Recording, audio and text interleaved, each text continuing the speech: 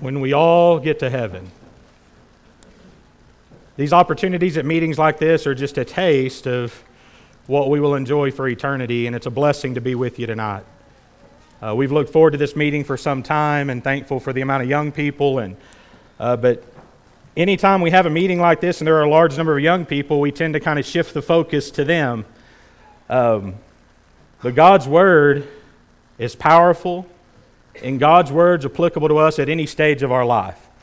And anything that we teach that may seem to be geared toward young people is just as applicable and important for us today as we consider our souls and our salvation and the eternity that Christ has prepared for His children. And tonight I want to start our study in John chapter 18 and verse 28. John 18, beginning in verse 28. It says, "And they led Jesus from Caiaphas unto the hall of judgment. It was early, and they themselves went not into the judgment hall, lest they should be defiled, but that they might eat the Passover. Then Pilate went out unto them and said, What accusation bring ye against this man? They answered and said unto him, If he were not a malefactor, we would not have delivered him up unto thee. Then said Pilate unto them, Take ye him and judge him according to your law. The Jews therefore said unto him, It is not lawful for us to put any man to death, that the saying of Jesus might be fulfilled, which he spake, signifying what death he should die. Then Pilate entered into the judgment hall again and called Jesus and said unto him, Art thou the King of the Jews? Jesus answered him, Sayest thou this thing of thyself, or did others tell it thee of me? Pilate answered, Am I a Jew? Thine own nation and the priests have delivered thee unto me. What hast thou done? Jesus answered, My kingdom is not of this world. If my kingdom were of this world, then would my servants fight, that I should not be delivered to the Jews. But now is my kingdom not from thence. Pilate therefore said unto him, Art thou a king then? Jesus answered, Thou sayest that I am a king. To this end was I born, and for this cause came I into the world, that I should bear witness unto the truth. Every one that is of the truth heareth my voice. Pilate saith unto him, What is truth? And when he had said this, he went out again unto the Jews, and saith unto them, I find in him no fault at all. This correspondence and dialogue that Jesus had with Pilate as a ruler and authority in Rome reveals unto us the knowledge that Jesus had perfectly of who he was. And if you continue reading in that story, Pilate goes back to plead with the people once again. Jesus has done nothing wrong, so there is a tradition that I'll release unto you a prisoner. And that's where we know the people choose Barabbas to be released unto them, a known murderer and criminal. And they cry out for Jesus to be crucified. You know, in this example, Jesus was confident in who he was. And as he was questioned on himself being a king, Jesus first responded and said, Did someone else tell you that about me, or did you come to that conclusion on your own? And then Pilate revealed, Well, it was actually your people, the very people who you claim to be king over, that delivered you to me. And then he asked him, Then are you really a king? And what did Jesus say? He said, My kingdom is not of this world. You see, Jesus didn't shy away from his lordship or his kingship over his people, but he was making a point that his kingdom wasn't an earthly, physical kingdom, and Jesus knew perfectly well who he was and what his mission was. And too often us in our lives as Christians have this very question of who am I? And we struggle with this identity. We struggle with trying to figure out what is it that I'm here on this earth to do? What is my purpose? What is my mission? What is it that I am here to accomplish in my life? I want to tell you that struggle isn't just for young people, that's a struggle for all of us. Because there are a lot of voices out there that will dictate and tell us what we are or what we should be. But in Christ we can find confidence, in Christ we can find security, and in Christ we can find a very clear identity of who it is God has designed us to be. And the first thing we need to understand about this identity is that God has created human beings as a very special creation. And every one of us that's here tonight is a wonderful, marvelous creation of God. And there are things about you that God has put into your very being that He designed for you. And it's very unique. But in that uniqueness, there is a commonality in the purpose and reason that He has created you. David in Psalm 139 writes, For you formed my inward parts, you covered me in my mother's womb. I will praise you, for I am fearfully and wonderfully made. Marvelous are your works. and that my soul knows very well. My frame was not hidden from you when I was made in secret and skillfully wrought in the lowest parts of the earth. Your eyes saw my substance being yet unformed, and in your book they all were written, the days fashioned for me, when as yet there were none of them. Notice the uniqueness that the psalmist writes concerning this wonderful creation that God made in human beings. He said, I will praise you, for I am fearfully and wonderfully made. You know, this world wants to impose its thoughts and its ideas and its concerns about who we are and make us feel less than. It wants us to feel insecure. It wants us to feel anxious. It wants us to suffer from depression. Because all of those things separate us from the knowledge of understanding that what God made in human beings was a marvelous creation. And I want to tell you, the psalmist writes this not to boast of himself being a wonderfully made human being, but he's boasting of the greatness of God. That God had created such a being that was so complex in what it was, and it was given something that no other creation that God had made was given. To have an eternal part that could dwell with God and be at peace with God. And he said, marvelous are your works. And how many times do we feel less than that when we look at ourselves in the mirror? I tell you, our young people are bombarded with voices that will tell them they're not good enough. Will tell them they don't measure up to some societal standard of what beauty is, or what knowledge and intelligence is, or they don't fit a mold of what the world says they ought to be. And when they're outside of that mold, there's a lot of issues that can come up and arise. And we need to preach and teach our children from the time that they're born, you're a marvelous creation of God. And when I look at every child here and the younger ones and babies in mama's laps, guess what? Those babies are marvelous creations of God. And the purpose of that life is to one day glorify God with their voice and with their life and bring honor to His name. The psalmist says that he was skillfully wrought. It wasn't by accident. So what God designed for you to be was not an accident. It was something planned. It was something that He put thought into and skillfully worked to create you as a human being. The psalmist says, your eyes saw my substance. You saw the very makeup of my being. And isn't it amazing, within every single cell of the trillions of cells that make up one person, within every cell is the code necessary to continue replicating and making us into what God designed us to be. Our God is truly awesome. And I know we use that word a lot of times, and we say, well, man, that was so awesome. And I catch myself, somebody says, well, little Jimmy hit a home run last night. I'm like, man, that's awesome. Well, he really hit a ground ball to shortstop, and the shortstop overthrew first base, and the first baseman overthrew third base, and the kid ran around all the bases and touchstone plate. He didn't hit it 400 feet over the fence. That would be awesome. But I want to tell you, what God creates is awesome. And you have a soul that no one else has, and it's yours. And it's something that God says is so valuable, that Jesus teaches is so valuable, that even if you gained the whole world and you lost your soul, you would come out on the wrong end of that deal. And our souls are so valuable that Christ encourages us to protect and shelter and nourish that soul, so that one day that soul can be in eternity with God in a resurrected, glorious body. Because as marvelous as this physical body is that God created, guess what? It breaks down, and one day it's going to die, provided the Lord doesn't return first. But from the time a child is born, that child begins to grow and develop. And as that child grows and develops, I want you to think about a baby that's born. The only voices that baby hears are voices that love it. Voices that nourish it, that hold it close to bring it comfort and peace. The voice that feeds it. The voice that changes its diaper. The voice that bathes it.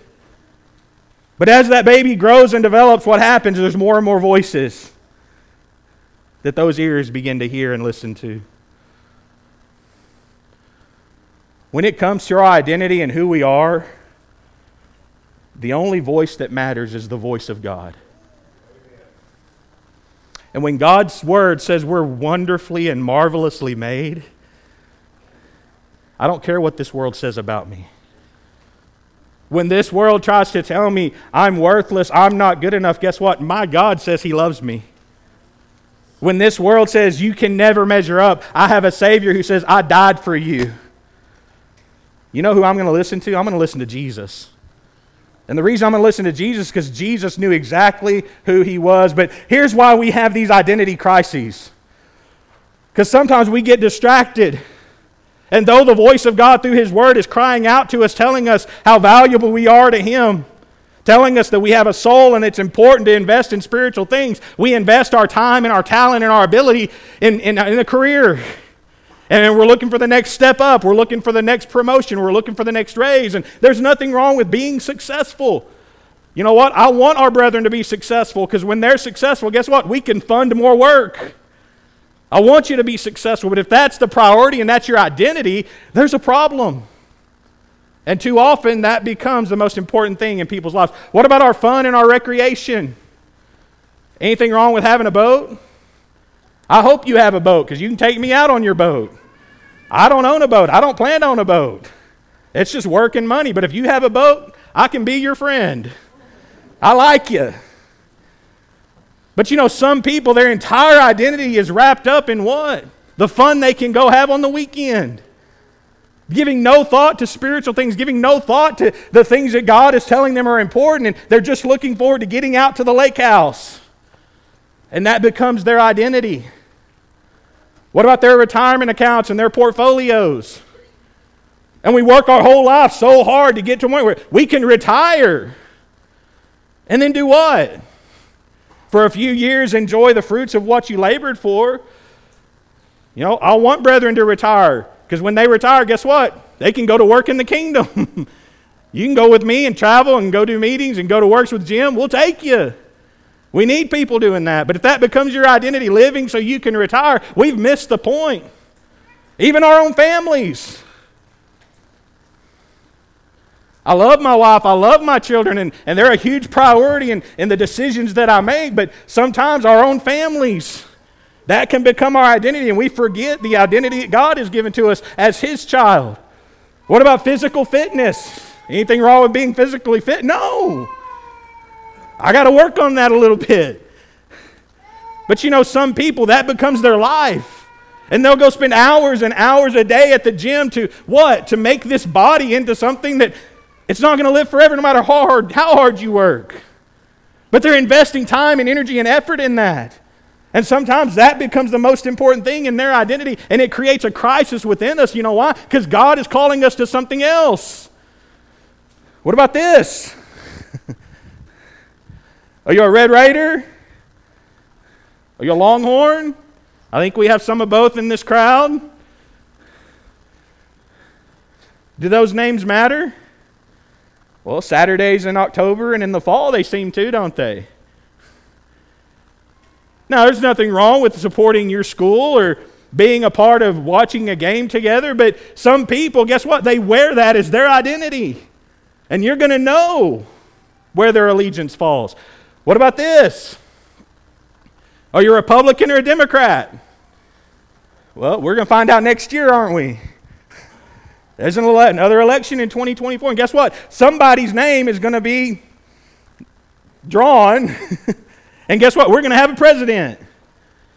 And one side's going to be happy, one side's going to be very upset.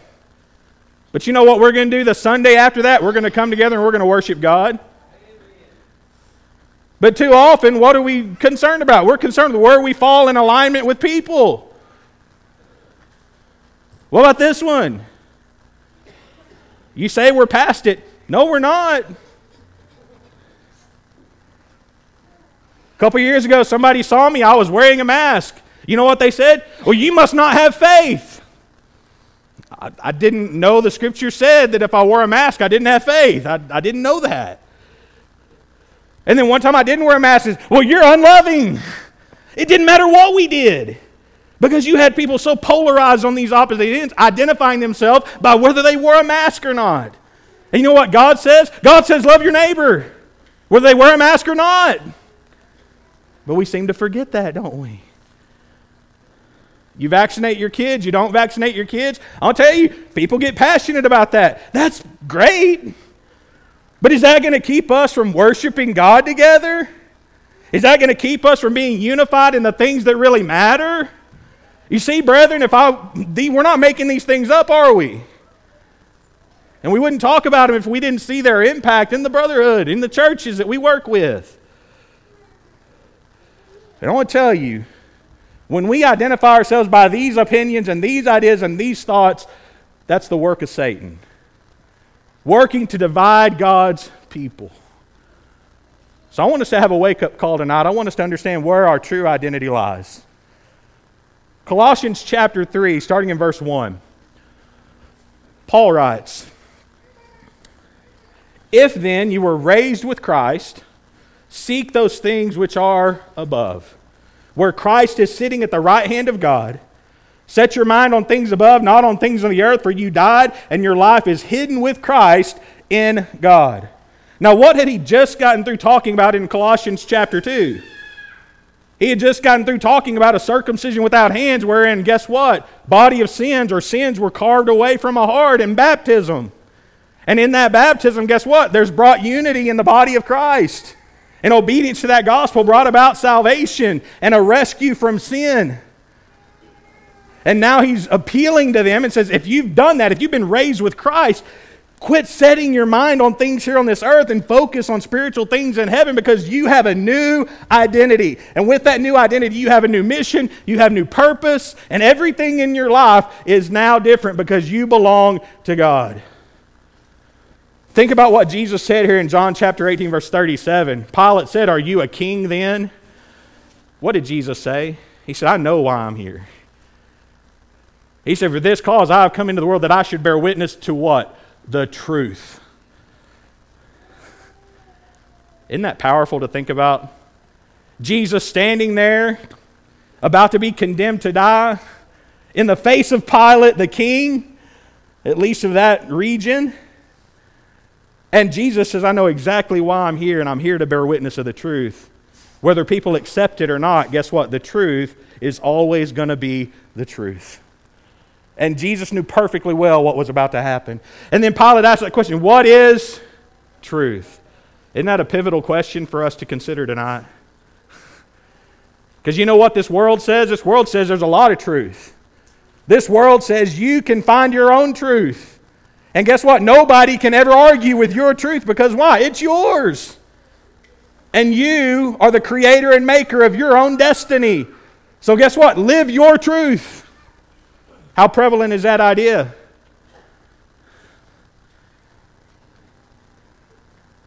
And wouldn't it be a great utopian society if we all could really just do that? At least that's what the world seems to think. But here's the reality. That can never exist. You know why? Because at some point your truth is going to conflict with my truth. And just so you know whose truth is most valuable? Chase's truth. You know why? Because it's mine. And I don't have a truth so I can be wrong. Nor do any of you. You see, this type of attitude toward the idea of truth is called relativism. And relativism says that everyone can have their own truth, and truth is just subjective to the person who decides what is true. But then there's another counter-argument to that is called objectivism, where we understand truth lies outside of the individual and is objective, and it is true regardless of how I feel about it. Now, if objective truth exists, then I have to shape my life and my morality and my decision-making to that truth, or I'm going to be in opposition to the truth. And that's a very dangerous place to be, because truth regulates reality. But if truth is subjective, then we can just what? We can just create our own realities. And you can live in yours and I can live in mine, and we can just be at peace with one another. The problem with that is this. When relativism is true, the one who dictates the truth is whoever's in power.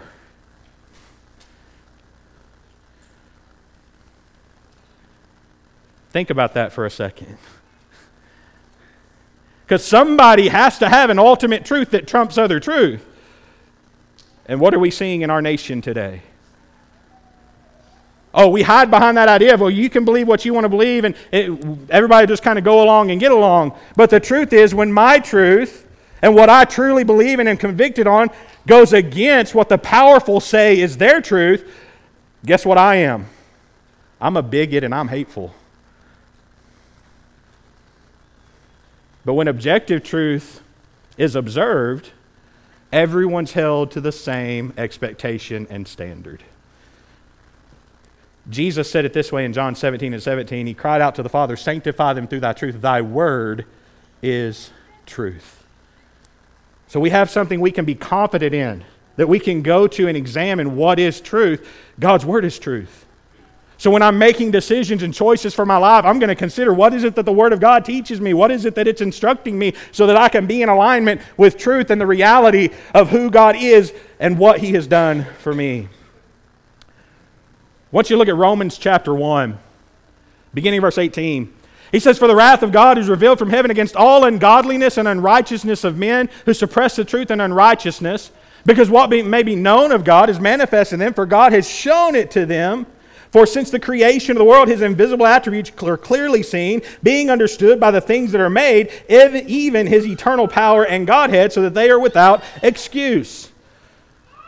Now, oftentimes when I would study Romans 1, I would focus on the beginning there in verse 18. "For the wrath of God is revealed from heaven against" who? Ungodliness and unrighteousness of men. Immorality. And we think about immorality in our society and in our culture, and it's very prevalent. And you know what we do? We attack morality. We attack those items that we deem are immoral behaviors. Sexual promiscuity, homosexuality, lascivious lifestyles, drunkenness, drug use, all those kind of things, hatred, stealing, lying. And we say those behaviors are wrong. I'll tell you, those behaviors are happening because there's a greater problem. And as long as we're just attacking those symptoms, we never get to the heart of the actual issue, which is what? Which is there's a suppression of the truth. And as long as we don't acknowledge the truth of God, we're going to have immorality. But if we can accept the truth of who God is and the authority He has over our life, then we have to make decisions in a different way. In immorality and all those behaviors that the wrath of God is revealed from heaven against, we start to see change. But as long as we're fighting those physical battles in the physical realm, we're never going to win. That's why this is a spiritual war. And it's a war where truth is what's being fought over. You know how we know that? He says the truth can be clearly seen. That the truth has been manifested to them. God has shown it to them. How has He done that? Through the things that are made. And He says even in the creation that He made, you can observe what? The eternal power and Godhead. You can see those things just from observing the creation that He made. No one can look at a human being and the magnificence of the systems that are in place just for us to function and live and say there's not intelligent design behind that creation. And that's one of the millions of things that are observable in our world. And science has even turned the corner where they know and acknowledge there's an intelligent designer. They're not ready to say it's God, because if they acknowledge it's God, then they're subject to His truth. So the truth is always going to be suppressed and under attack. I want to share with you the greatest example of that we see today. What is the first basic truth that God communicates regarding man that He created? You ever thought about that? When God created everything and then He formed Adam of the dust of the ground and breathed into his nostrils the breath of life, what's one of the first things we learn about that creation? Genesis 1 and verse 26. Then God said, "Let us make man in our image, according to our likeness. Let them have dominion over the fish of the sea, over the birds of the air, over the cattle, over all the earth, and over every creeping thing that creeps on the earth." So God created man in His own image. In the image of God He created him. Male and female, He created them.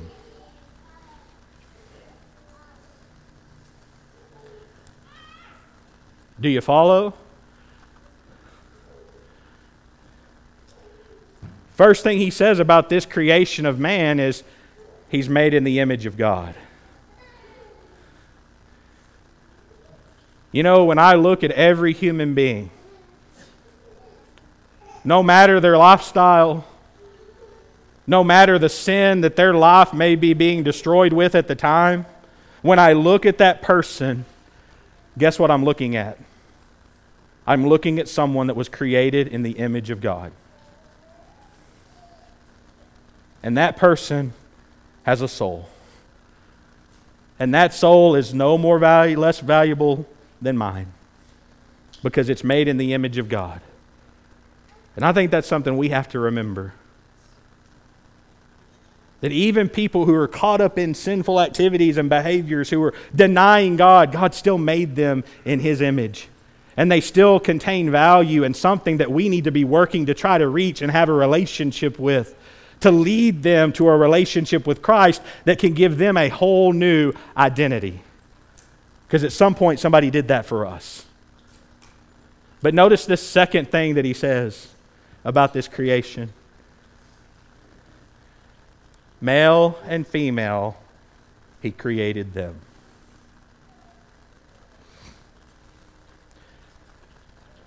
I've been preaching for 23 years now. And I want to tell you, 23 years ago, there were some behaviors that we were being challenged with having to preach and talk about and discuss. I never thought, 23 years later, that we would have to have a debate over what is male and what is female. Maybe you saw that coming. I didn't see that coming. And I'm not making that statement to mock or ridicule. I'm just telling you, that's up for debate today. And it's the very first thing that God said about His creation of mankind. And my point is this: if they can argue that, morality doesn't even matter.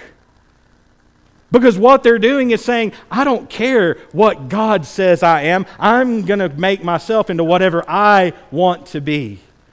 And we worship the creature more than we do the Creator. Young men, God made you a young man to grow and develop and be a man of God. To one day, Lord willing, be a husband and a father and raise a family of your own that would be dedicated in the kingdom of God. Young ladies, if you're a young lady, guess what? God created you, guess what? To be a young lady and to be a female. And why do we not think what God has created is good enough for us? Why do we have to look at that, something that's so easily observable in our natural world and order, and say, no, God's not good enough. He can't tell me what I am. When He made you a marvelous creation to fulfill His will. And if you'll just accept that, there is so much that He offers when we simply fulfill the role that He's designed us for. And you know what starts to go away? All the anxiety, all the insecurity, all the depression, all those things that this world is assigning to us will be greatly minimized when we understand who God is. And that He's created us for His purpose, for His honor, for His glory, in His kingdom. Now,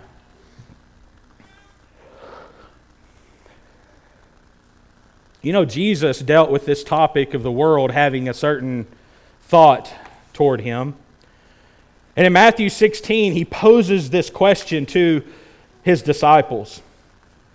Starting there in verse 13, it says, when Jesus came into the coast of Caesarea Philippi, He asked His disciples, saying, whom do men say that I, the Son of Man, am?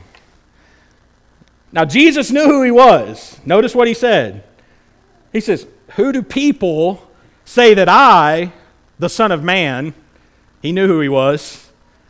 And He's appealing to His humanity and the relationship that He wanted to have with the creation of God in redeeming them. But He said, who do they say that I am? And they answered and said, some say thou art John the Baptist, some Elias, and others Jeremiah or one of the prophets. You see, the world had a lot of different ideas of who Jesus was. Is that true today? Yeah. Some people will say, well, hardly anybody will deny that Jesus was actually a historical figure that lived in the time frame that the Bible puts him in anymore. But they will say, well, he might have been a good man. He was a teacher, a rabbi, maybe even a prophet. But there's no way he was the Son of God. There's no way he was Emmanuel. There's no way that he was the Messiah and the Savior. So as they answered that question, then he turns to his apostles and says, what? But who do you say I am? You know why he asked the apostles this question? Because what you answer about this question determines your worldview. And if Jesus is just another man, if he's just another teacher, if he might be a prophet, that's different than saying Jesus is the only begotten Son of God. That he was God manifested in the flesh, and that he was the perfect sacrifice to take away the sins of the world because he was raised from the dead. And ultimately, what did Peter say about Jesus? He said, "Thou art the Christ, the Son of the living God." And Jesus said, "Blessed art thou, Simon Bar-Jonah, for flesh and blood hath not revealed it unto thee, but my Father which is in heaven." You see, Peter had inclination. He understood, I know who Jesus is. Do you know who Jesus is tonight, or is he just someone that you have dreamed up in your mind or given him a personality that fits what you want Jesus to be? Because Jesus is the Son of God. Jesus is the Messiah. Jesus is the Savior of mankind. And apart from him, the truth is there is no salvation that can be found. You know, who did Jesus himself claim to be? John 14 and verse 5. Thomas said to him, "Lord, we do not know where you are going, and how can we know the way?" Jesus said to him, "I am the way, the truth, and the life. No one comes to the Father except through me." So if we're going to have a discussion about truth, and we have a man, Jesus, who says, "I'm the way, I'm the truth." Not I'm a truth, or not I teach truth. He said, "I am truth." And he said, "No man comes to the Father but by me." That's an extraordinary claim, isn't it? I want to tell you, that puts us in a very difficult position when regarding truth. Because we either have to accept that Jesus was truth, and that he was that manifestation, and that he was the only one that could redeem man and bring him back to a reconciled relationship with God, or we're going to accept something else. Jesus made extraordinary claims. Jesus performed amazing miracles. Jesus lived an exemplary, sinless life. And Jesus claimed to be the only way to God. There's no mistaking who Jesus said he was. But again, tonight, we are asking the question, who is Jesus to you? Because here's what we want. We want Jesus the Savior, don't we? We want forgiveness of sin. We want redemption. We want that opportunity to spend eternity with God. What we struggle with is that he's Lord. And the truth is, you don't get one without the other. If you want him as Savior, he's got to be Lord. That means you have to consider his truth. You have to consider his will. You have to bend and shape your life to be in obedience with the truth that's revealed in Jesus Christ. John chapter 1 and verse 12, Jesus offers us a new identity through his life and ultimately his death. He says, "But as many as received him, to them he gave the right to become children of God, to those who believe in his name, who were born not of blood, nor the will of the flesh, nor the will of man, but of God." I want you to think very hard about what it means to believe in Jesus. Do you believe he healed a blind man? Do you believe he healed a man that had never walked from the day he was born? Do you believe he took a severed ear from the head of Malchus and put it back and healed him? Do you believe that he caused Lazarus out of the grave and that really happened? You better. And believing Him is more than just acknowledging that He existed. Believing Him means, guess what? My life's going to reflect that belief system. And that truth is going to regulate everything that I am in regards to my relationship to this world and what it tries to identify me as. You see, Jesus was identified as God Almighty. Think about John chapter 20, starting in verse 26. It says, after 8 days his disciples were again inside and Thomas with them. Jesus came, the doors being shut, and stood in the midst and said, peace to you. Then he said to Thomas, reach your finger here and look at my hands, and reach your hand here and put it into my side. Do not be unbelieving, but believing. And Thomas answered and said to him, my Lord and my God. I'll tell you, Jesus wants to be your friend. And He even tells us in Scripture that He's our friend because why? All the things of the Father He has shown to us, but we exalt Him as Lord. I don't lower Him to the standard of saying He's my friend. He's my Lord. He's my master. He's the one I serve. He's the one that dictates the decisions that I make. You know why? Because He's my Lord and my God. And that's what Thomas understood, and that's what Thomas stated there. And why is that so important? Notice what Jesus then says to Thomas. Jesus said to him, Thomas, because you've seen me, you have believed. Blessed are those who have not seen me and yet believe. And truly Jesus did many other signs in the presence of His disciples, which are not written in this book, but these are written that you may believe that Jesus is the Christ, the Son of God, and that believing you may have life in His name. You need life? We live in a broken world. And I know weeks like this, we're enthusiastic and we're building ourselves up in our faith and we're being encouraged every night as we study the will of God. But I want you to know, out there is a broken world. You know what they need? They need to believe in Jesus. There's no legislation that'll fix it. There's no organization that's going to band together and make peace and reconcile all things because Jesus already offered that. And the world needs to submit to the lordship of Jesus Christ. And when we do that and we believe on His name, He is able to give us a new life and identity. And if you are a Christian, a child of God, you're not your own. That means sometimes we have to be willing to do difficult things for God. 1 Corinthians chapter 6 and verse 19, he says, or do you not know that your body is the temple of the Holy Spirit who is in you, whom you have from God, and you are not your own, for you were bought with a price. Therefore glorify God in your body and in your spirit, which are God's. And as this world tells us we're worthless, as this world says we're not good enough, as this world says there's nothing redeeming about us, all along we have a Savior who purchased us with His own blood.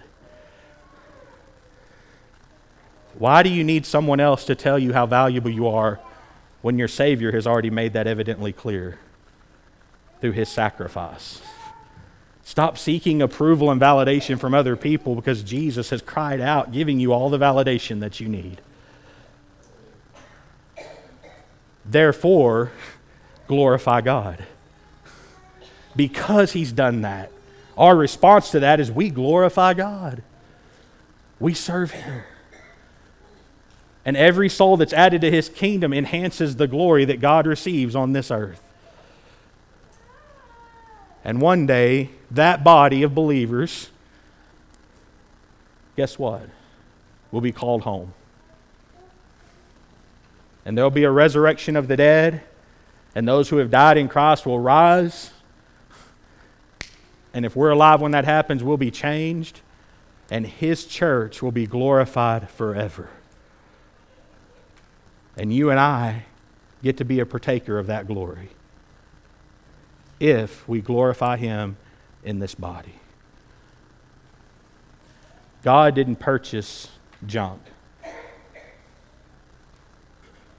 No matter what this world tells you about yourself, you need to know there's no condemnation to them that are in Christ Jesus. Because in Christ there's forgiveness. In Christ there's justification. In Christ, there's sanctification.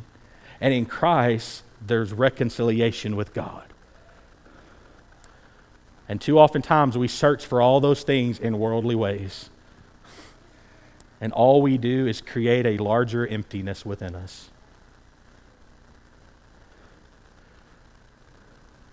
Where do you stand with God tonight?